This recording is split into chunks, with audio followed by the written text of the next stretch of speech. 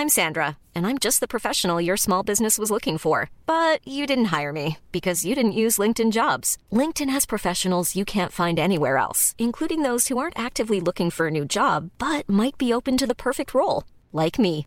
In a given month, over 70% of LinkedIn users don't visit other leading job sites. So if you're not looking on LinkedIn, you'll miss out on great candidates like Sandra. Start hiring professionals like a professional. Post your free job on linkedin.com/people today.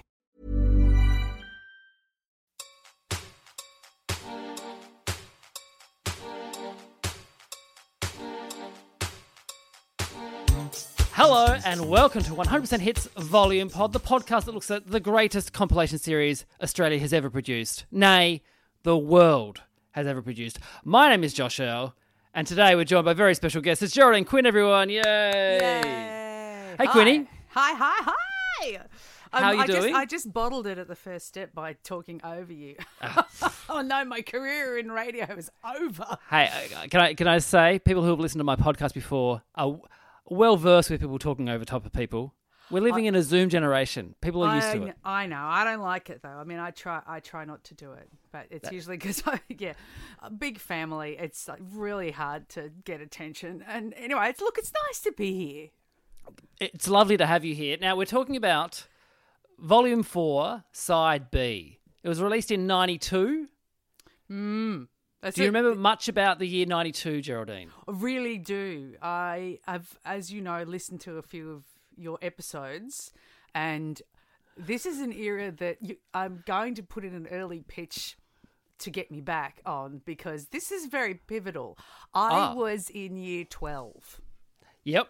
So I'm a little bit older than you, and we've got a similar-ish taste, though I consider your knowledge vastly more encyclopedic than mine. That's just because the apathy kicked in, really. But yeah, I graduated when I was 17.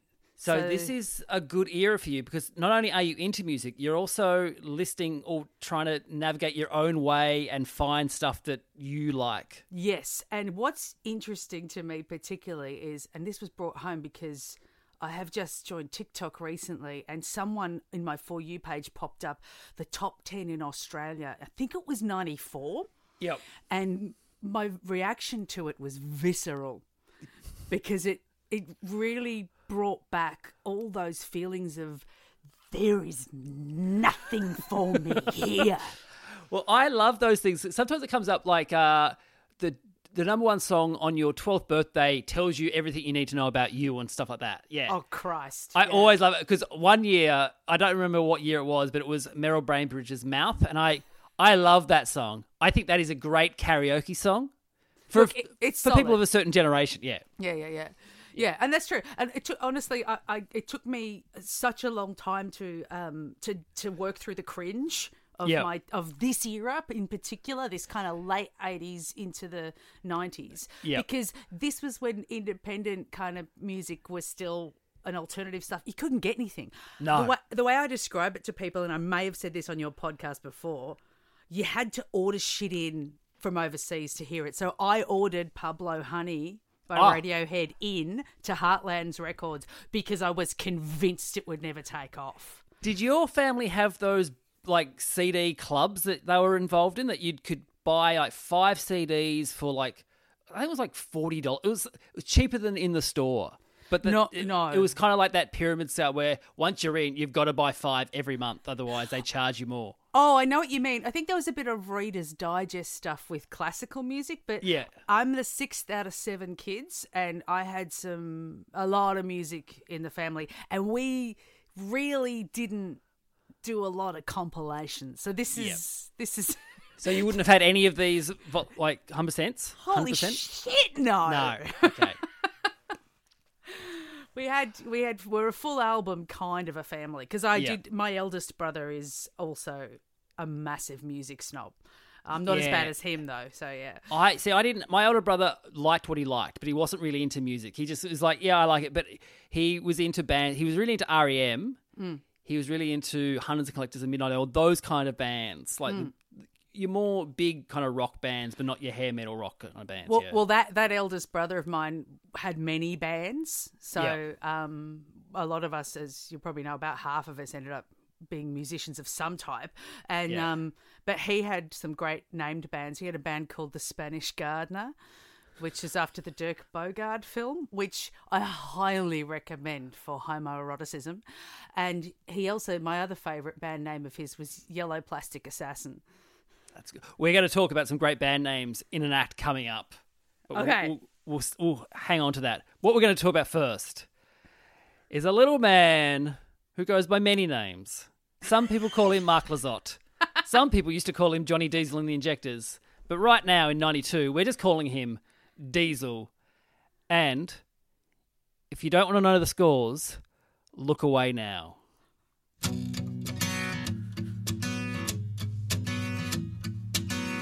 It's a lovely guitar sound. It's a nice guitar sound.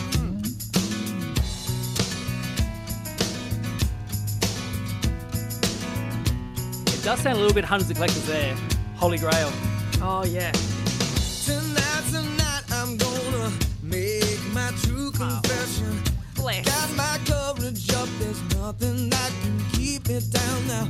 My words get tangled up in good intentions, but I know what my heart wants to say. We're into the pre-chorus. Oh, no, we're back. We won't get to the chorus in this.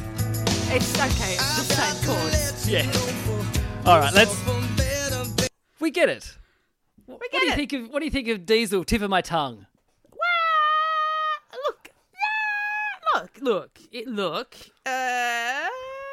There was a whole kind of plethora of Australian dudes with guitars doing black and white film clips back then. Yes. Now I should point out to the listener, we've just come off. So this is song 1 of side B. We've just come off James Blundell and James Rain, who have, I think, black and white film clip for Way Out West as well. So they're back to back them. Yeah, lots of guitars and sort of sitting in a barn, probably somewhere near Shepparton, and some lady in very high-waisted jeans for the time, walking through a wheat field or something. I don't know. Also, a lot of vests with no shirts underneath. And I mean vest in the button-up vest, not your singlet kind of like a waistcoat. Yeah, it's a waistcoat. Yeah. Now, I mentioned at the top before I played it, if you don't want to know the scores, look away now, because this was my childhood of... They used to delay a football game, and Channel 7 would always play this song when they would show what the scores were live on the game you were watching. And so it was like, if you don't know... Sandy Roberts saying, if you don't know the scores, look away now. And then you'd see, Melbourne versus Hawthorn. Oh, And, I did not get your reference because I despise football. Yeah. Oh... But for me, that was it. They need to bring it back. It's a little bit like in the late 70s, early 80s on ABC, whenever there was a bit of a gap between shows, they'd play the Butterfly Ball film clip sung by Ronnie James Dio. So that was on constantly because it was about 3 minutes. So it would just fill in before, because it was ABC. There's no ads. Yep. So they'd play that all. Look it up. It's an amazing film clip. The song's truly great. If anyone from Channel 7 Sports Department is listening, and I hope you are...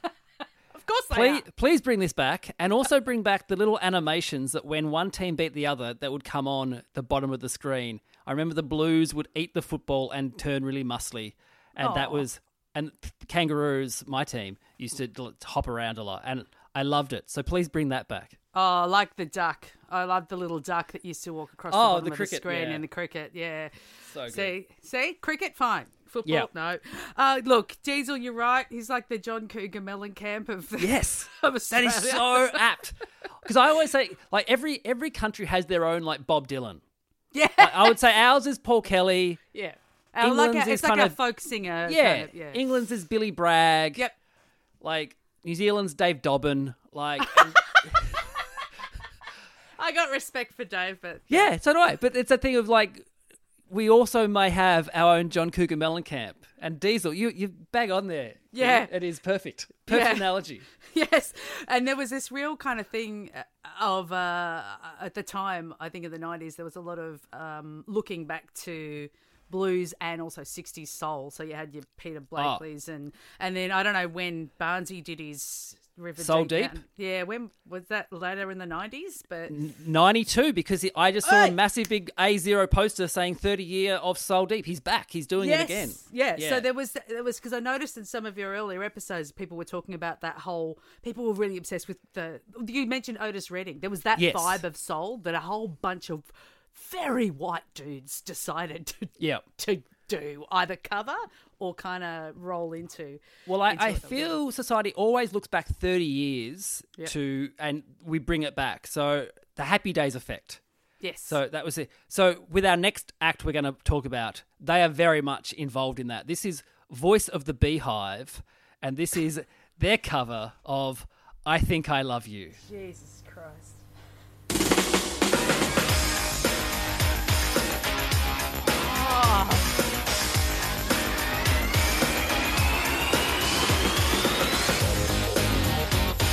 That so intro, can I just say, sounds like you're unbelievable. Whoa! But shit.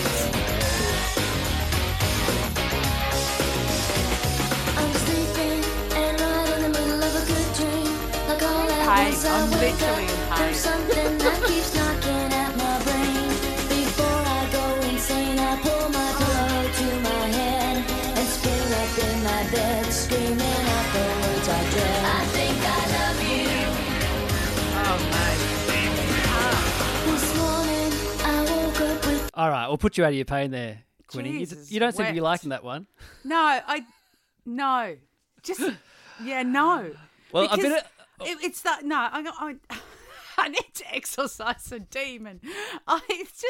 It's the wall of production that is the real hangover of the Stock Aitken and Waterman era, which it isn't them. I looked up the song, the production team, and was amazed that there's a link to Madness in this. 2 of the members are in Madness. Yes.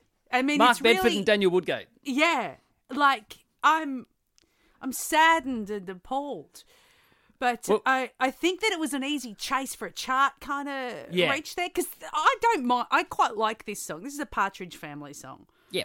And it's what I love about this song is it's got all these great changes to it. So it keeps kind of modulating our main motif melodically around, and I think it stands up as a song. But it's just relentless wall of production. Well, I'll give you a bit of history about the band. So this is their second album. From their second album, the album was called Honey Lingers. Voice of the Beehive. Hey, good name. Yeah. Well, the first album was called Let It Be, spelt B-double-E. Less good name. You just can't steal the Beatles, unless you like a Seinfeld movie. Anyway, so it's 2 sisters, Tracy Byrne, Melissa Brooke Belland. They're both from America. Mm-hmm. They're living in the UK. They meet up with a bunch of British musicians. So it's Mike Jones, Martin Brett, and Mark Bedford and Daniel Woodgate, who are the 2 Madness members. Mm-hmm. These are some of the original band names. So you were talking about your brother's bands. These are some of their band names. Their first band name was Barbie and Ken's Fake Hair. I don't hate that. It suits the style of the band. Mm-hmm. As you all know, they're all brightly coloured, like wearing kind of that kind of day glow fluoro kind of stuff. The next one was Down Worm Down. Sorry, could you repeat that? Down Worm Down. Worm. Down. W-O-R-M. Yep. Well, and the last one, which I think is very apt now. I think there could be a band that come out, the They Monster. They could have been ahead of the game with their pronouns. This is good.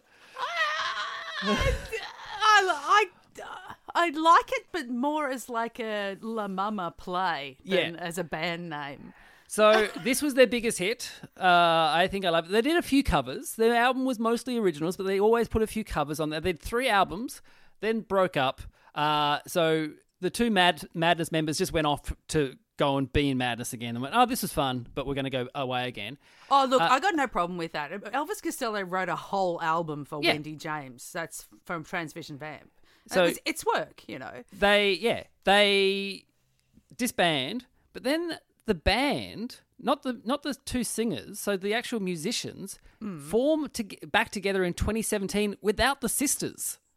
involved, and the sisters, and there's a Voice of the Beehive fan page which has a statement from the sisters saying how disappointed they are, and this is not right, and we are Voice of the Beehive, and they are not, and it got pretty messy. I'm kind of on the side of the sisters on this because I, forgive me, presumed that they were the reason that this existed. That's what I thought, but no. Anyway. Oh my God. Well, I'm really happy to never hear that cover ever again. Well, good luck to them. Except when you listen back to this episode. When I release it. Yes. Of course. Hey, speaking of bands fighting, this is the next band. Possibly the biggest band. Probably, I don't know. At some stages, the biggest band in the world. I'm not sure if in 92 they were, but they were way up there. I'm, of course, talking about U2.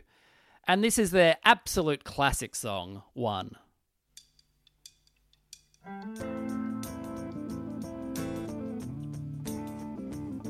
Oh, there'd be a lot of dads in the comments on this one as well.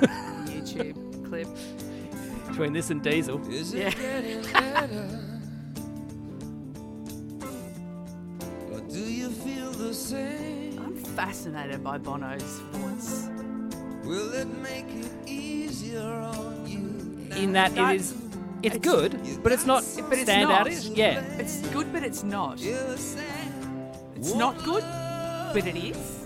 One life. It's like it's a great example of a really unique voice that works with Yes. this band. Yeah. I want him doing a cover of any Partridge Family songs. Who works on this? Don't care. All right, and then we'll get rid of it there. So, this at the time of recording this, they split up for a bit. Did you know this? I didn't. I do remember Zootopia kind of hitting the charts like a freight train, though. Yeah. So this is from Achtung Baby. Oh yes, that one. Yeah. Which one was before? I think this was before. This was. Well, whichever one was first, it was like because U2 was Joshua Tree for 100 Yes. years, and then as far as the last time they really Yep. were big. Obviously, they did work before then. That was great, but then this just went. Yeah. Yeah. This was a huge album. I remember our house had this album. The only U2 album our house ever had, and I don't know whose it was. Definitely wasn't mine, and I don't think it was my brother's, but maybe my dad got it. I don't know. But I it was think it on might be tape. I think it might be the only U2 album I own. Yeah. I'm But not sure. So what happened was they weren't inspired by the writing process and the songs they had, and they were like going, hey, should we just disband for a while until we get our mojo back? And then Bono had was working out some like kind of chord progressions, and then The Edge was in the studio. He came up with the progression, and then Bono went and wrote some music over some lyrics over the top, and then they went, oh, this is it. And it sparked them back in, and then they got into it. And then they were recording with Brian Eno. They were in Berlin. Brian Eno came in. They had a bunch of songs, and he said to them, there's just one song I really despise, and that's One. Oh, Brian. So he made him go away and deconstruct it. Oh, and did they? Well, kind of, but I think they pretty much stayed true to themselves. Right. Yeah. I just want to point out I was Googling a bit while you were chatting, and I did say Zootopia, which Yep. is a film. I meant Zooropa. Zooropa So with lemon on it. If you want, I can say Zooropa, and you can just cut it out and drop it in really obviously.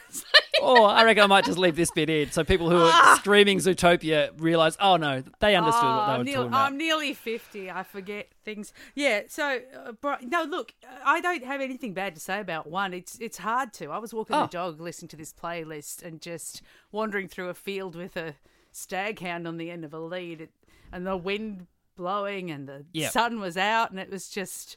It's so simple, and it's just very good. Yeah. What I like, Bono does fascinate me as a person. Just to have that kind of like, I'm always fascinated by bands who go, we want to write songs that fill stadiums when they're not a stadium filling band. Like, can you imagine playing these songs in like your small pub with this giant sound going, no, when we're playing in front of like 50,000 people, this will make sense. But right now, 20 people in a front bar, this doesn't make sense. But you need those types of people in the world to go, yeah, like we have a vision. This is what I'm going to do. Yeah, I can understand that, Josh. Have you seen any of my shows? Well, I thought of the one person I could talk to, you would understand. Because very early in my career, I was getting reviews like, she seems to sing like she's in Wembley Stadium, but it's a 20-seat room. And you know what? Now I'm in 70-seat rooms 20 years later, and I still sing that loud. Look, yeah, it is. It's a great clip and it's a great song. And what I love about it too, I'm just being serious for a second, listeners, is that you kind of musically as well as lyrically, you kind of always fighting between, is this a sad song or is this an uplifting song? Yeah. And maybe that's why it resonates a lot, because it's got some of that complexity of what happiness and loss or sorrow or that's the thing. Feels like. The band say that they've had many people say, hey, this was our wedding song. And they're like, what do you mean? It can't be a wedding song. It's a song about loss. It's yeah. Because loss kind of implies that there was a love there, because you have to love something to miss it. Yeah. And I think that's really, it's just fucking profound. Q said in 2003 it was of the 1001 best songs in the world, this is number one. Number one of all time. But Q always would give them 5 stars for everything they did. Q. Get your hand off it, Q. You mentioned the film clip as well. This was totally in the days of record labels being very, very bloated, because they made 3 different film clips because they weren't happy with the first 2. Oh, okay. Yeah. Which one did I see on video hits then? It was the one that Phil Janu, I hope I'm saying that right, he directed the 3rd one. Although, it's only Bono in it. The band were downstairs having a party just waiting for the director to come and get them. And then they finished and they went, do you need us? And I went, no, we're done. So they just sat downstairs having a party. I don't think that's the one I'm used to. Oh, okay. I feel like it might be the Mark Pellington one that I'm used right. to. With flowers and stuff? I'm looking at the Google search, and I can see some bison. Oh, all right. We love a bit of bison. Anyway, that's not this the third is going to be a long podcast. We're going to get through it. Okay. We probably won't play this one very long. Okay. So this song is by an Australian band. Okay. I know which one now. Candy Harlots. Oh, and boy. Their song, Sisters Crazy. To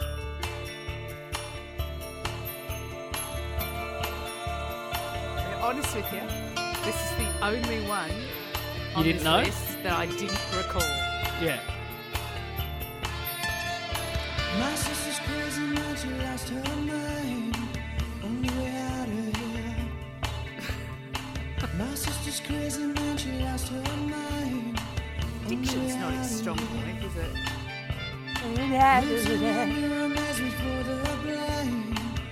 What?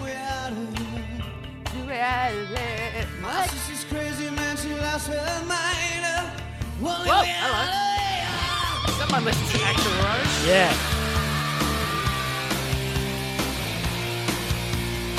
Yeah. All right, how are we going time-wise? All right, now. You get the gist of that. This was you sent me a list, and this is the only one that we couldn't find on Spotify. On Spotify. So you sent me the clip. So I start watching the clip, and I want to give people some context. I am from Wagga Wagga, so regional New South Wales, but I grew up in Melbourne. I got the city that they were from within 10 seconds. I don't know the venue that they're standing in front of before somebody jumps in and goes, well, duh, obviously. Yeah. I went, they're from Sydney. Yeah. Like, yes. straight away. So, Candy Harlots, there's been 13 members of Candy Harlots, so this was like the second incarnation of the band. Is that the right word? I was scrolling through the past members and it just kept going. So many past members. Okay, so they had quite... they formed in, I think, 87. They had quite a fanatical live following. And you can imagine a band like this, especially like in 87 when... Oh, totally. I reckon those several years are the last gasp of where it was possible to actually be a pub band in Australia. And the bands that are making it big at the time are people like Motley Crue, Guns N' Roses, all those kind of hair metal bands. Mm-hmm. And these guys were the kind of support act, the Australian support act of those bands. So they supported The Cult, Cheap Trick, Divinals, who were Australian, but, huge. The Angels, the Sunny Boys. These were, and they also, in 1991, were AC/DC's support on their Razor's Edge tour.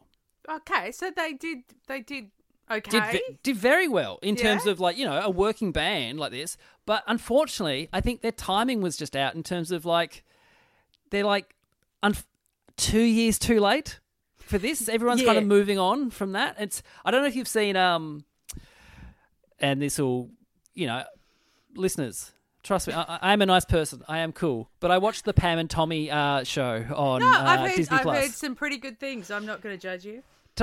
Tommy Lee is talking about that, where, they've just Motley Crue's released their album, but Nirvana's come out, and no one cares about, people wearing leopard prints and teasing up their hair anymore. It's funny, yeah. You've mentioned Nirvana before.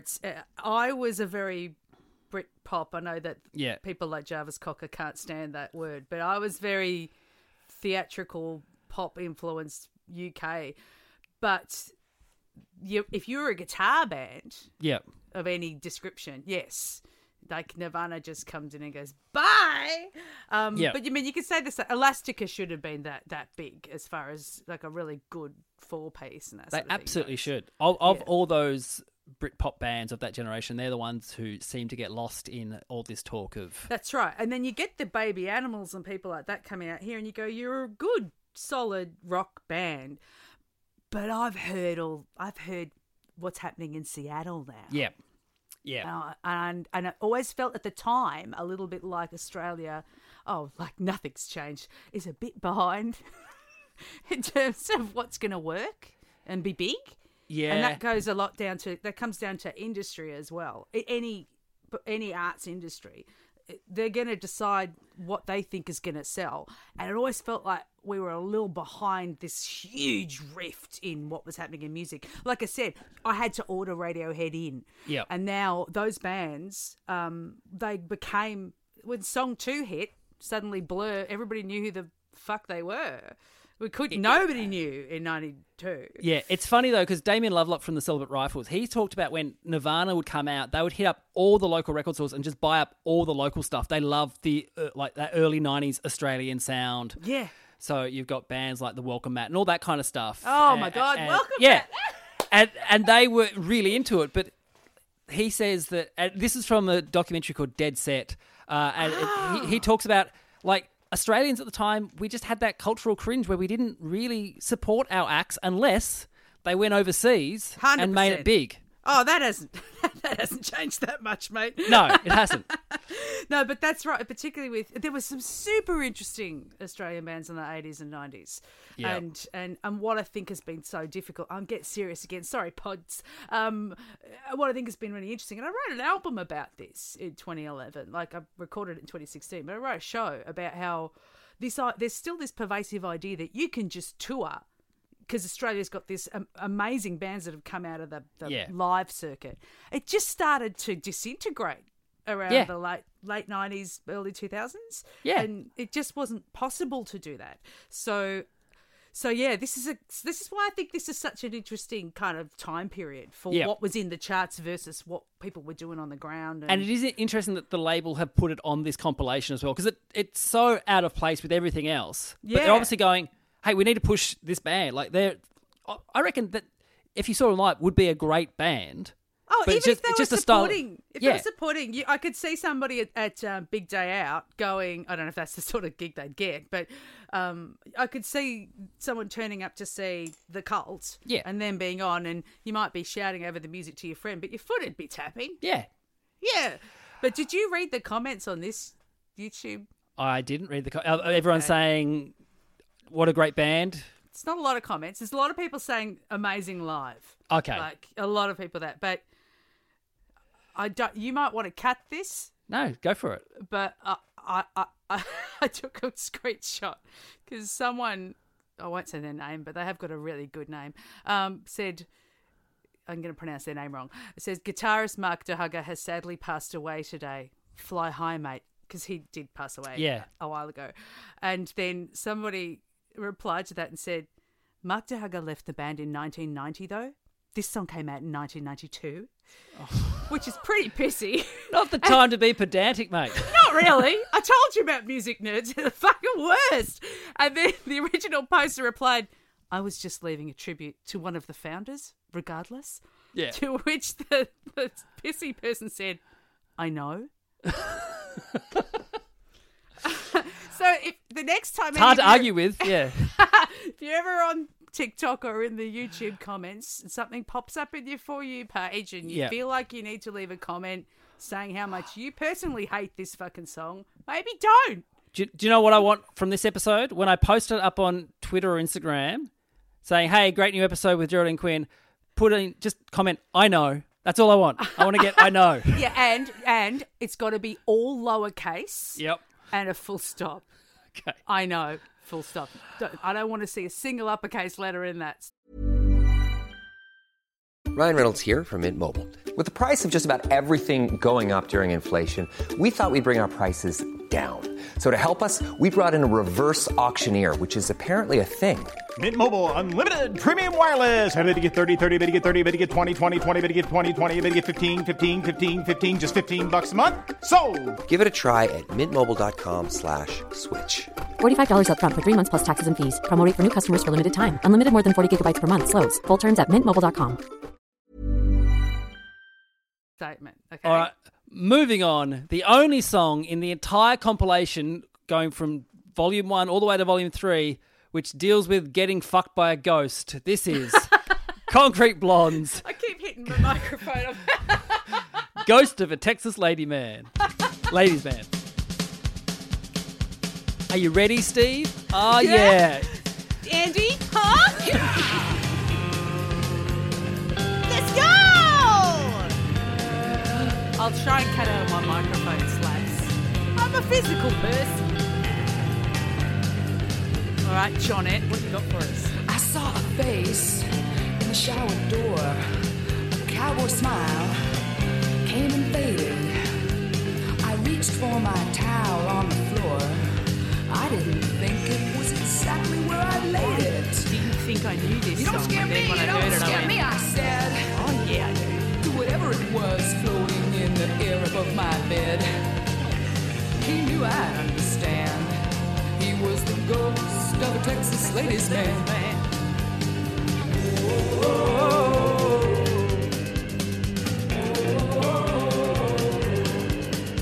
All right. I'd say that would be a very fun song to see live because the crowd gets to join in with the ooh. That's a fun part.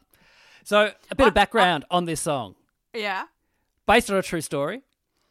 So you said, let's see what you got, Johnette. So singer of Concrete Blonde, Johnette Napolitano. Hopefully I'm saying that right. If not, I apologize. No, I think you did get it right. In an overnight stay at the Driscoll Hotel in Austin, in Texas, March 91, they were opening up for Sting.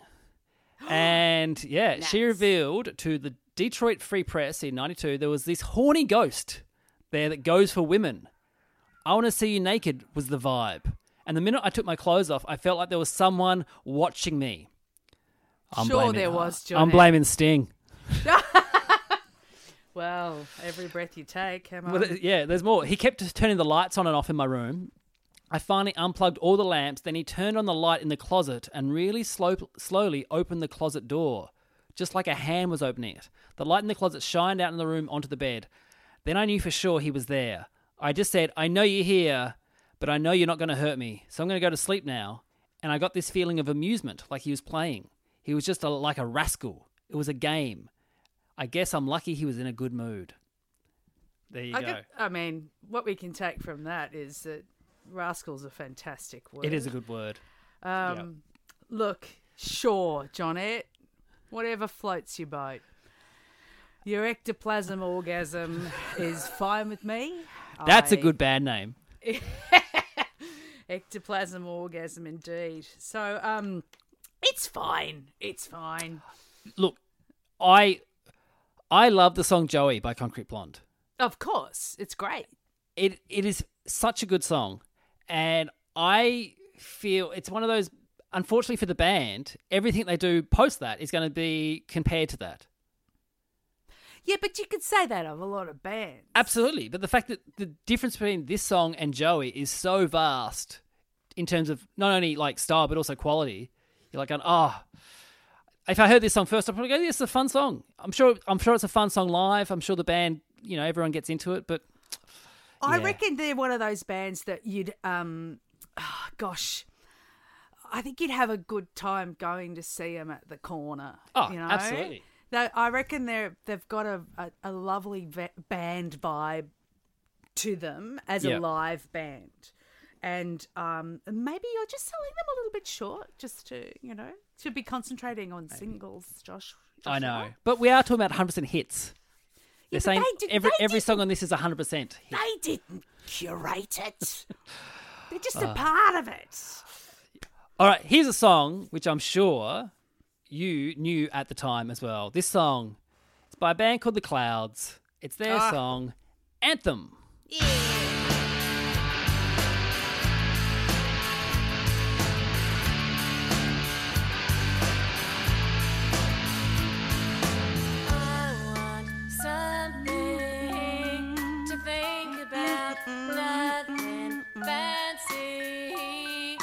New. I want something I can explore. Give me a better view. Come back, band. There you are. To fill my time, I don't have much to do. I want something that I can hold. Give me.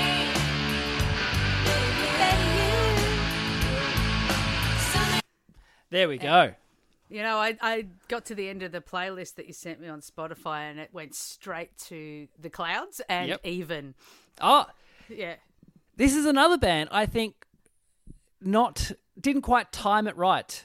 Although they were like at the forefront of this kind of like indie rock 90s movement in Australia.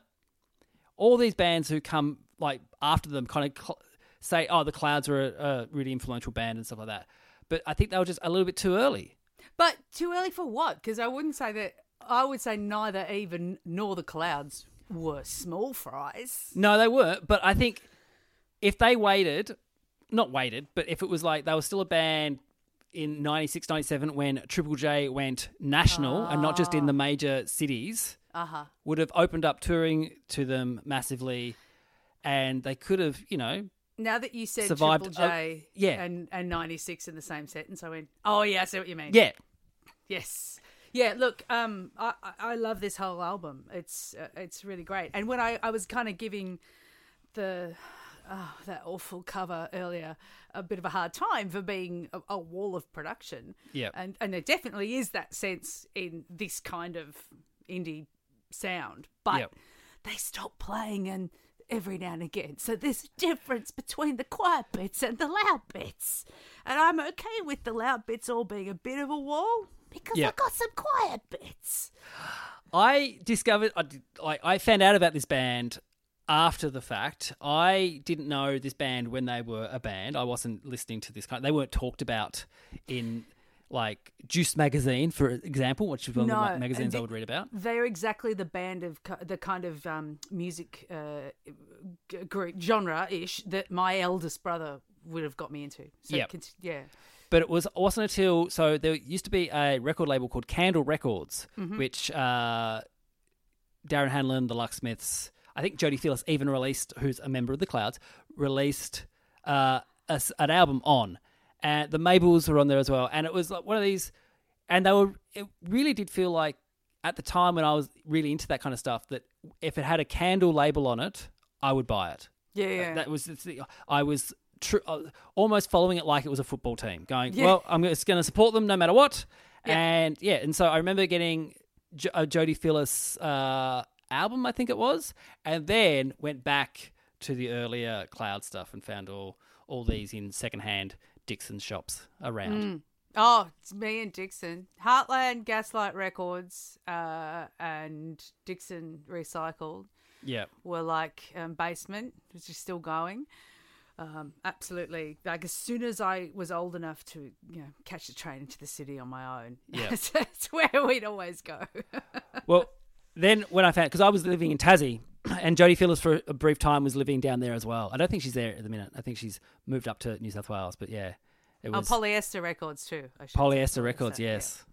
Well, the guy from Candle owned Polyester as well. Oh, So, really? Yeah, it was all connected. Pure Pop too. I don't know if they're still Chris open, Crouch but, is the man's name. Chuck Jenkins used to work at Gaslight. Oh, And I used to chat to him when he was up there. We're from both the Ice big- Cream Hands. Yeah, big fans of XTC. It was always that thing when you saw, and I was such a little music geek and nerd that when I saw someone from a band in their day job and kind of geeking out a bit, going, "Oh my goodness, it's such and such from that band." Yeah, but it was possible, and it was an integrated kind of thing to be working. Of course, Chuck Jenkins is going to work at a record store.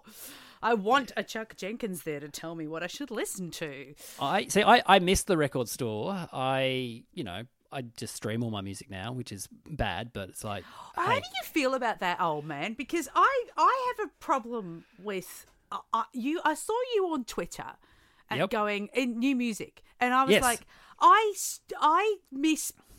Is this just because I'm an old lady? I want to own the thing in my hand. Yeah. If I stream it, it gets kind of lost in my hard drives, or even if I buy it, because you buy your Bandcamp and get stuff on Bandcamp because the artist gets more money. But like, I will forget it's there.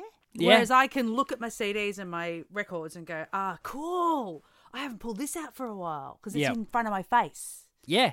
Well, especially that's why records are good, because you have to actually get up and turn the record over. You're active in it. It's You not kinda just a passive where you can go off and do the dishes for an hour and then forget that it was even on. You can stay engaged with it. But I also mean, streaming's great when you can make a whole playlist of stuff and then get stuff done and have this fantastic, or you can put things together for a party or whatever. But I just find with new stuff, I'm terrible because there's a few recommendations I got recently and I thought, should I just order the CD? Because I think I'll listen to it then. Well, what I used to love doing was reading the track, like reading the liner notes. Liner notes. Like you don't have liner notes these days. Oh, I mean, I used to love finding Spotify will give you the musicians. lyrics, but if I'm on my phone, I'm not going to be looking at lyrics. I'm going to search like Twitter and stuff like that. I'm going to actually do something else. I used to sit down and try to work them out. That's why some songs are burnt in my brain. Anyone who was a fan of early REM used to sit there, pause. What did he say? What did he say? I'm trying to figure it out. Anyway, we're not trying to say that it's better or worse. It's just a different way for your brain to Absolutely work now. different. Yeah. Yeah. So I'm the same with my diary. I still prefer a paper diary or a calendar because if it's in my, I might miss a gig. There's not that many to miss. I'm the same with calendars and stuff. I like it on paper. And someone said, like, someone asked me if I could do something like a gig or a podcast. And I said, let me just check my diary when I'm home.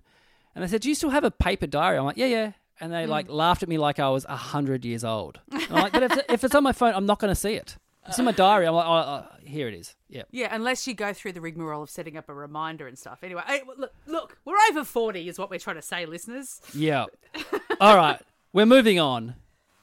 He's been on the pod before. We talked about his huge hit, Salt Water. And now we're going to talk about Julian Lennon's Help Yourself. Boy.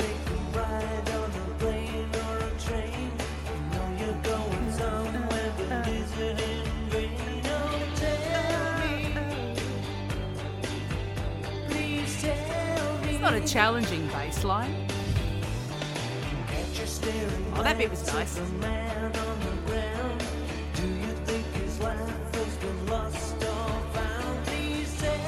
It's really just the kick and the snare, isn't it? Well, he learned from his dad's band that the drummer doesn't have to be the most fanciest to still be amazing. I can totally see Ringo just bopping to this.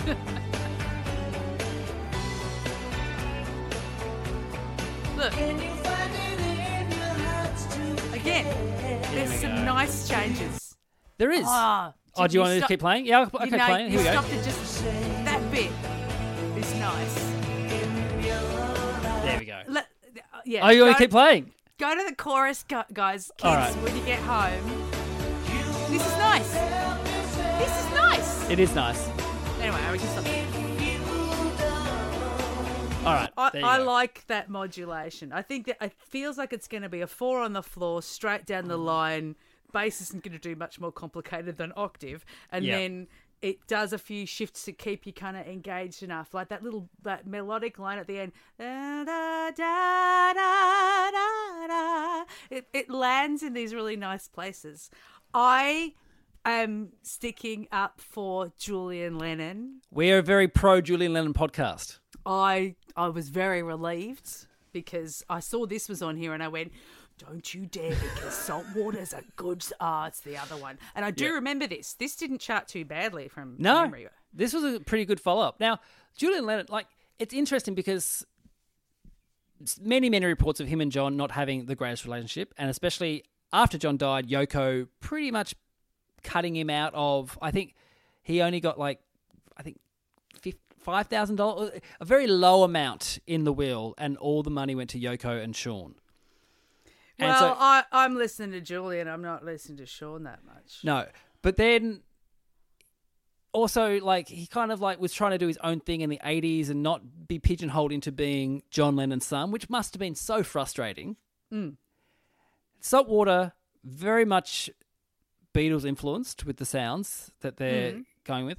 This song called Help Yourself, if you really did want to go away from the Beatles, don't call your song, or don't use the word help in your song, I'd say. Well, I think that's a bit of a tough call, considering how big the Beatles were and are. You're going to be cutting a lot of words out if you say no Beatles words. You can't say help, you can't say love me, you can't say walrus. Goo goo gajoob's out, yeah. Yeah. Hand, that's gone.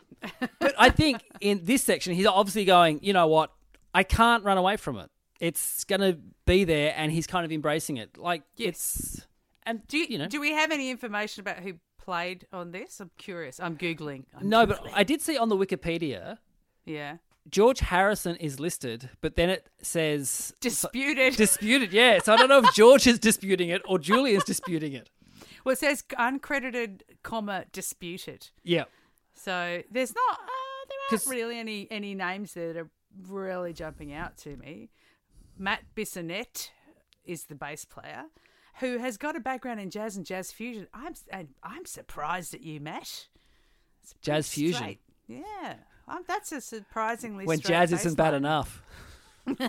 I'm not half my band's jazz musicians. I shall remain silent on this. Alexi Sale has one of the greatest jokes ever. He goes, "There are two types of jazz, and they're both shit."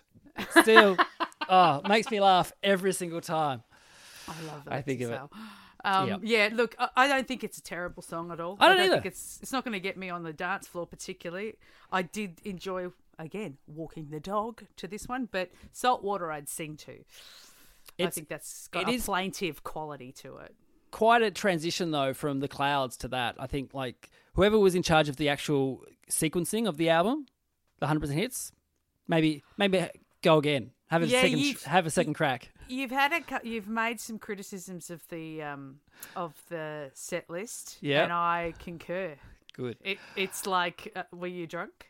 Hey, speaking of a song I absolutely love, this is "Stay" by Shakespeare's Sister.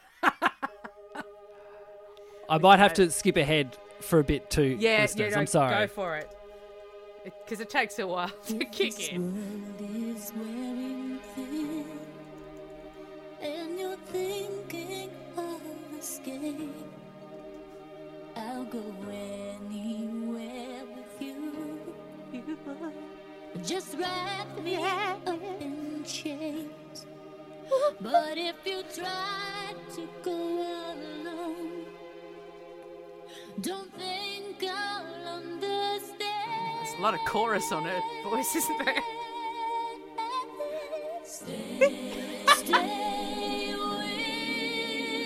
All right.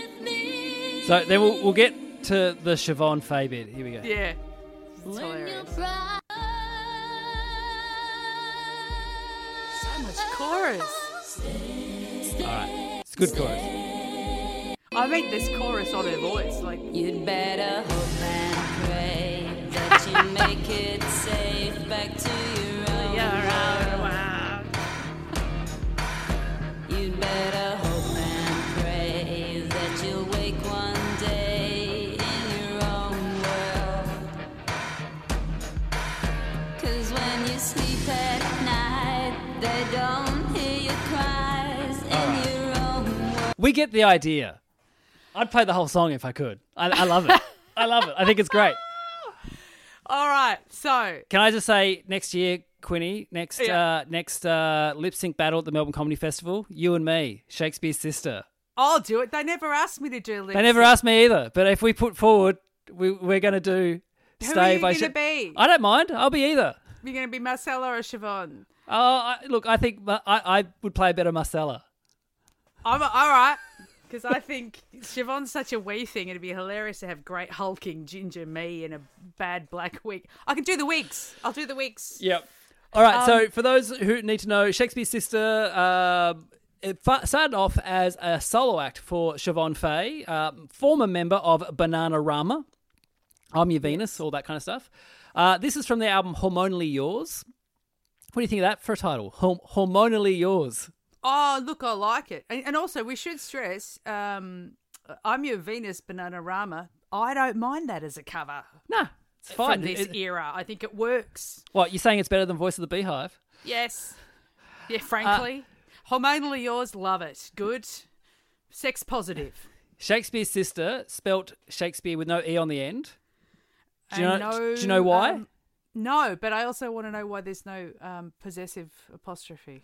Well, it was a woodcutting that she had of Shakespeare and the E broke off. And she went, oh, that's kind of cool. Shakespeare, as in like stabbing. Yep, we'll use that. Shakespeare's Sister. Okay. And the apostrophe?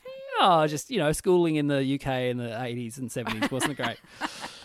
So, song was written by Faye in Detroit.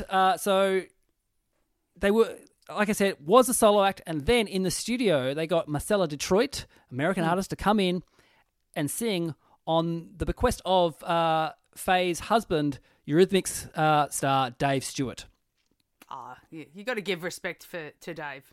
There is a link between this song and the last song in that it was recorded in George Harrison's studio. So there's a Beatles connection. Well, disputed or actually? No, this one is true. Okay. And it was inspired by the 1953 sci-fi film Cat Women of the Moon. Oh, yeah. About a group of astronauts who land and discover beautiful women with bad intentions. I love it. Do you know, I didn't know that was what it was inspired by, but now that you've said it and I'm thinking of the lyrics and the shift of the characters, I can see it. But I cannot listen to this song without immediately thinking of the French and Saunders. I was going to say, yes. Because if you haven't seen French and Saunders doing Shakespeare's Sister, you haven't lived. It's so good. Oh. They're such geniuses at distilling the essence of a caricature, but building on it for its own world. And Shakespeare's Sister, so funny. There's also a very good clip of these two after they reformed in 2019 doing this song on Graham Norton. Oh, okay. Because they broke up quite... acrimoniously? It wasn't great. Okay, so this is how they broke up. So Siobhan Fay was in a rehab centre. She was dealing with depression and some substance abuse. Yep. And the Ivor Novello Awards, which is... The Ivor Novello Awards, which is kind of a prestigious award. It's songwriting. Not... It's for songwriting specifically, yeah. So they won for Stay. They won... So only Marcella was there, Marcella. Uh-huh. She didn't go up and collect the award because the publisher went up to collect it and in the speech wished Marcella all the best for the future, all's well that ends well, because she's no longer in the band. So she found out... And Shakespeare reference as well. Yeah. She found out that in the space of 5 minutes, wow, we've just won an award for best songwriting. Amazing. Oh, I'm no longer in the band that won that award. Wow. Yeah. Wow. And it was her that it all started with. Yeah, she's the softly, like the more operatic voice in the song. So hang on. I thought you said Siobhan was getting kicked out. You said No. Marcella got kicked out. Marcella got kicked out. She's in rehab, and she's like, I don't want to be in a band anymore. It's just it's going back to me being solo. Oh, Yeah. sorry, I misunderstood. And because she was kind of brought in as a ring-in sort of, but then they went, wow, this is a really intriguing dynamic. Let's make it work. If I was writing a university essay, I would say the juxtaposition between their voices. I actually saw Marcella many, many years later on a competition where they got sort of semi-celebrities to do to learn opera. Yeah. Yeah. And she came fifth. She came fifth? Yeah. Was it that far down? Yeah. I didn't remember. Yeah. Oh, I didn't watch it either. But the other thing, she has an extraordinary career. Like, she's traditionally a blues singer, and she was in Eric Clapton's touring band, and she actually wrote the song Lay Down Sally. What? Yeah. Oh, she's like 70. Yes. Oh. Yeah. So, and you look at her in 2019, she does not look 70 at all. No, I'm looking at a photo of her from 75, the year I was born. Yeah. And she's like, she looks like she could be in the Leon Russell band. Look at it. I didn't know. I had no idea she was that advanced in years. So, massive hit. Love this song. All right. Now. Yes, no, nothing bad to say about it. Do look up the French and Saunders version. There's love in it. Now, Geraldine, imagine, just it's 92. You've put on a CD, and maybe things are getting going a bit somewhere in the bedroom. No, I know what you're going to say. Definitely, you've just not heard 92. Shakespeare's Sister, and then this song comes on. I was 17, Josh.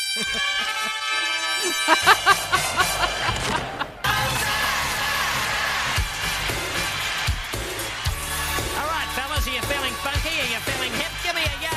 Yo! All right, I want everyone to move and groove and shake their funky things a little bit. You got my guitar there, Bill? Got it, yes, here you are, Richie. Okay, let's see what this little baby can do. Let's go! Ya-da-da. Ya-da-da. You know, Richie, you really are a marvelous guitarist. Yeah, you like that, do you, Tone? Yeah, dig that groove. Ya-da-da-da.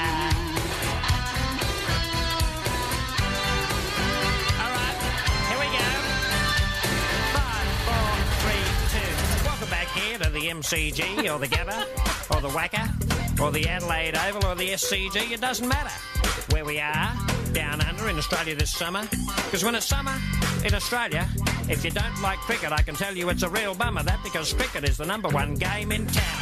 Oh, that's all we need to hear. We get it. I still cannot hear the Wacker without going, or the Gabba. It doesn't matter. Like, it's...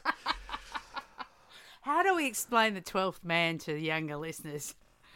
All right. So, in the all through the 80s and early 90s, Billy Birmingham would do parodies of the Channel 9 commentary team, or all the Wide World of Sports commentators, in fact. So he would do like the rugby league commentators as well. But it was the 12th Man CDs that were super popular. The only Australian artist ever to have 7 consecutive #1 albums. Jesus wept. Also, was the original... he wrote Australiana. Ostentatious song. Ostentatious, who apparently would do it at parties. He heard Billy Birmingham do it, and so he would do it at parties, and then said, "Oh, do you mind if I record it?" And Billy Birmingham, "Yeah, go for it. I don't care." Like, it was that thing, like, he believed in himself to go, "Yeah, I'll get the songwriting royalties, but also I'll do something else. I don't need Australiana. I don't need a cock or two." Yeah. So I don't know about you. Yes. Okay, one, I'll say these CDs or tapes have not aged well. I just want that on the record first. I'm aware they've aged horrendously. Whatever do you mean, Josh Earl? I won't go into it. But let's just say Aussie lad comedy in the 80s didn't really respect too many others. Let's just put it that way. just others. Yes. But I remember being obsessed. If a kid in the playground had the 12th Man, it was always they'd stolen or got a burnt tape or like a copied tape of someone, and it would go around and you'd have to hide it from your parents because it would swear and all that kind of stuff. Oh, was he sweary on the actual Yeah, albums? a little bit sweary, yeah. And then, but it was just like this thing of like, there's a new 12th Man. Have you heard the new 12th Man? Oh, it's so funny. It's amazing. It's such a fascinating, because so I've got a really, really distinct memory of discovering the D generation. Yep. In the 80s, because I grew up, as I said, Wagga Wagga in the late 70s and 80s. There were 2 television channels. One of them was RVN AMV, which is usually like a regional spin on something like Channel 7. It's just more ads for trucks. And ABC. So, of course, a lot of the comedy influence was BBC just got filtered straight to ABC. But the other, then kind of D-Gen started. So I remember Australia, You're Standing in It. Yep. And D-Generation were the 2 biggest local comedy influences. Yep. And so this era of 12th Man, I was watching The Late Show. Yeah. You know, so, and that was a vibe. That was every Saturday. Come on. Now, knowing my brain, I've probably got the day of the week wrong, but I'm pretty sure it was a Saturday. It was Saturday. It was after Birds of a Feather. I know. I was there. I was watching it.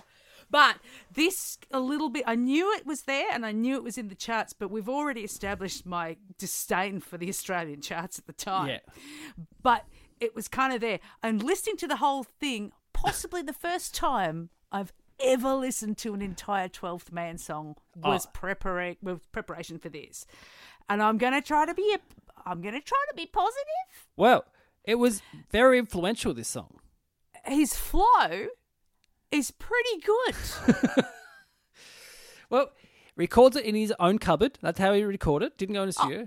In a cupboard. I'm sitting here next to my wardrobe. I've recorded many things singing into that wardrobe. No judgment. Now, because of this song, Richie Benno, who is the character, for those who don't know, he was the Channel 9 head commentator of the cricket. Yes. Great beloved figure in Australia. He stopped saying marvellous off the back of this song.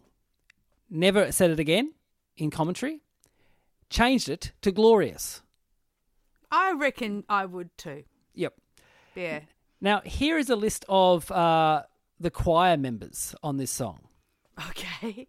Oh, the people that actually sing? The people who are in this song. Because there's some good singers that pop up in the background there. Well, the aforementioned Diesel, he's on this song. That's Diesel! Oh, I can hear it now. The aforementioned I noticed Jimmy Barnes.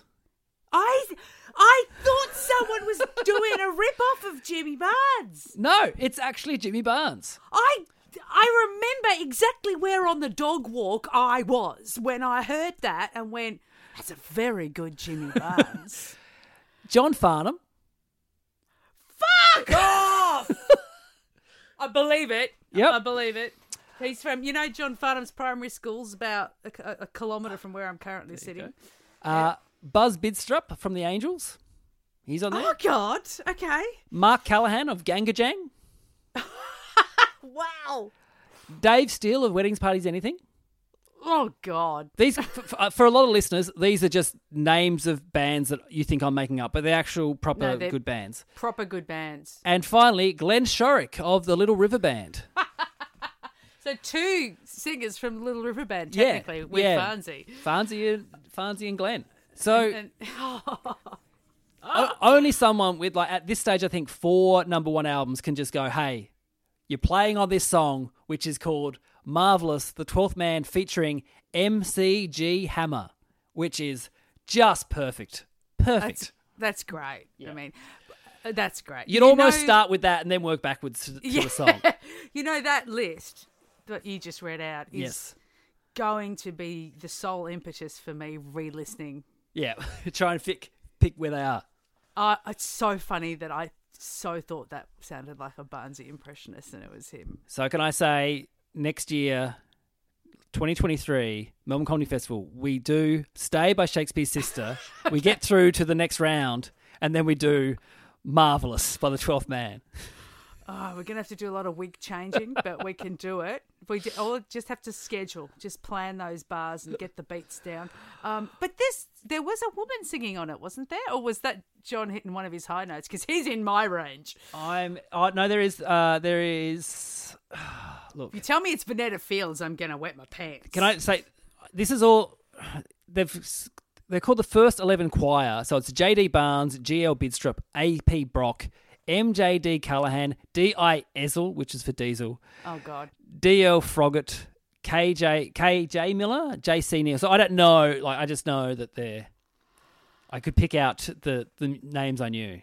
Oh, that's fine. No, if there was a surname of a singer at the time, I mean... Yeah. Yeah, you could usually put a pretty decent $50 bet on Vanetta Fields being involved in almost everything in that period. I'm shocked Jenny Morris didn't get a call up, to be honest. I was about to say Jenny Morris is my second choice.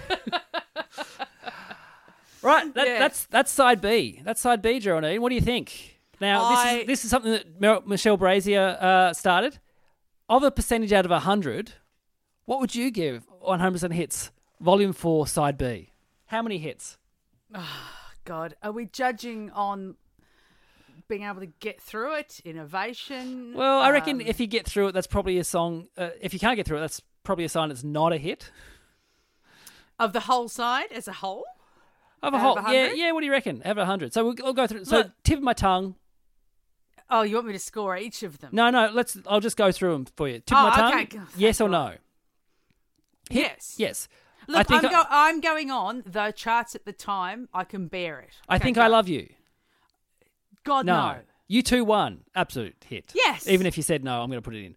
Candy Harlot's Sister's Crazy. Look, I'm sorry. I am going to say no. I couldn't. Yep. I struggle with that. Concrete Blonde, Ghost of a Texas Ladies Man. I think yes. It's a filler, but yes. The Clouds Anthem. Yes. Julian Lennon. Yes. Shakespeare's Sister. Of course, yes. And then finally, The 12th Man, Marvelous. Yes, so that I can go back and try to work out which bit's Farnsey. That's 7. That's good. That's like 82% hits. I know. And when you originally contacted me and you said there's some real stinkers, I didn't realise, how many different CDs you were going through. But then you sent me the list and I went, this isn't that isn't that stinky. No. Really? No, well, look, I think it's very top heavy, this album. So side A, some really good songs that we talked about last week with Dave Callan, but still. Yeah, there was, I can imagine there was some really great ones. Yeah. Once you've got them in with side A, kids, yeah, you didn't have to give a shit about side B. That's what it used to be like. Now we've actually got to write 17 singles on an album. That may have been the death of the album there. You just described it. Maybe, unless you're Kate Bush, in which case, yes. A lot of filler, not much killer. You should listen to every single song on Hounds of Love Children. Yes. They're all good. Hey, thank you so much for doing this, Geraldine. Where can people find you? You can find me on Twitter as Geraldine Quinn. I am on TikTok. I had to call myself Geraldine Quinn Official. I'm really sorry. There was no other way. And it's the same on Instagram. And my website's just my name. And Bandcamp is, again, my name, Geraldine Quinn. Check out Geraldine's stuff over on Bandcamp, especially if you're a fan of like comedy songs like we just heard. Geraldine does some very, very funny comedy songs. I wanted to be a musician first, so I try to concentrate. You've got some funny songs on there. Let's not say it's not. I guess so. I mean, I got nominated for most Best show of the comedy show this year, like recently. Oh God! Speaking of which, I am going to have to plug that as well. Yeah. When's this coming out? It'll be out on the 29th. So it's in June? Yep. Okay, so the 21st and 22nd of July, I will be doing my show Broad at Comedy Republic as part of the Replay Festival. And that's the show that got nominated for the Gibbo and the Most Outstanding Show in 2022. Please come. Go along. I don't have any work. Please. Thank you so much. Hey, if you're in Sydney, I'm doing the podcast Don't You Know Who I Am at the Vanguard on July 10 at 1:30, so it's a Sunday. And then I'm following that up with Modern Contemporary in the same venue, half hour after we finish, so time to get a beer, maybe get a little bite to eat. And then Modern Contemporary, the show, all about when I was 16 and I joined a professional dance company in Tasmania. Oh, Josh, you're so... I didn't see that show. I heard good things, but you're so good at those kinds of stories. Thank you. Well, tickets at joshearl.com.au. Hey, thanks everyone who's jumping on the Patreon. You guys are the absolute best, keeping the lights on. Thank you, Geraldine. Speaking of the best, you are too. I'll see you all next time. Bye. Bye.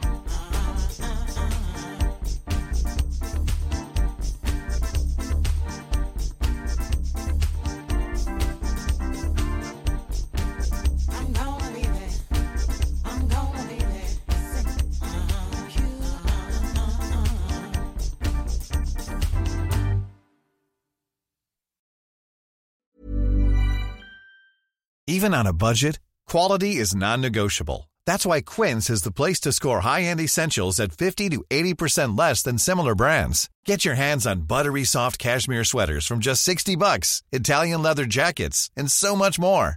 And the best part about Quince, they exclusively partner with factories committed to safe, ethical, and responsible manufacturing. Elevate your style without the elevated price tag with Quince. Go to quince.com/upgrade for free shipping and 365-day returns.